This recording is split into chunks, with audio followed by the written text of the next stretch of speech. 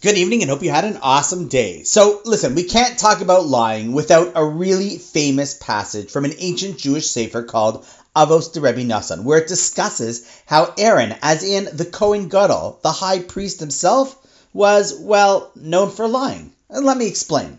There's a famous Mishnah in Pirkei Avos that says we should be students of Aaron in several of his ways. And one of them was that he was an Ohev Shalom v'Rodev Shalom. He loved peace. And he not only loved peace, but chased after opportunities to bring more peace into people's lives and relationships. And so with that, Avos de Rebbe Nassan in 12:3 shares with us a story of one of his main strategies. See, when two people were fighting with one another, be it friends or especially a husband and wife, Aaron would go and sit next to one of them and say, listen, my friend, look at the anguish your friend is going through. Their heart is ripped apart. They're tearing at their clothes.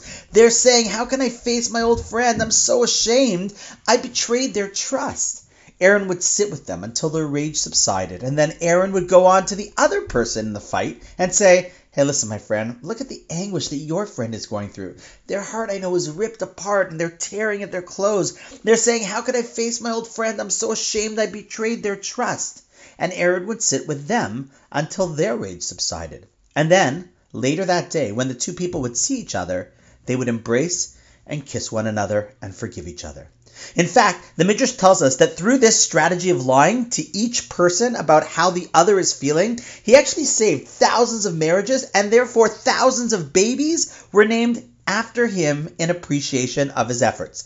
Thousands of little Aarons running around. And in fact, that is why it says upon the passing of Aaron that the entire Jewish people cried for Aaron for 30 days, more than for Moshe himself, because people appreciated just how far he went to bring people's relationships back, even though it meant a little bit of lying.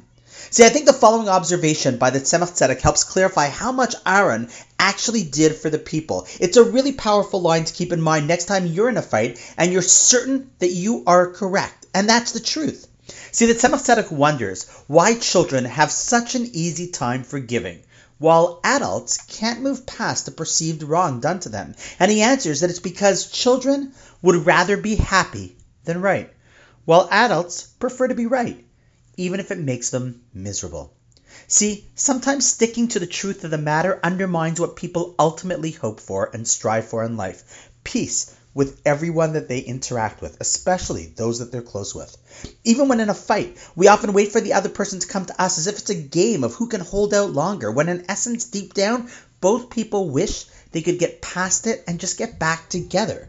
But Aaron realized that mipnei hashalom, for the sake of peace, he had to get in there. He had to find a way, albeit with lying, to bring people back together again, because their pride would prevent them from ever doing it on their own. Who knew that lying could have such positive ramifications, right? And on that note, wishing you an awesome night, and I look forward to seeing you tomorrow.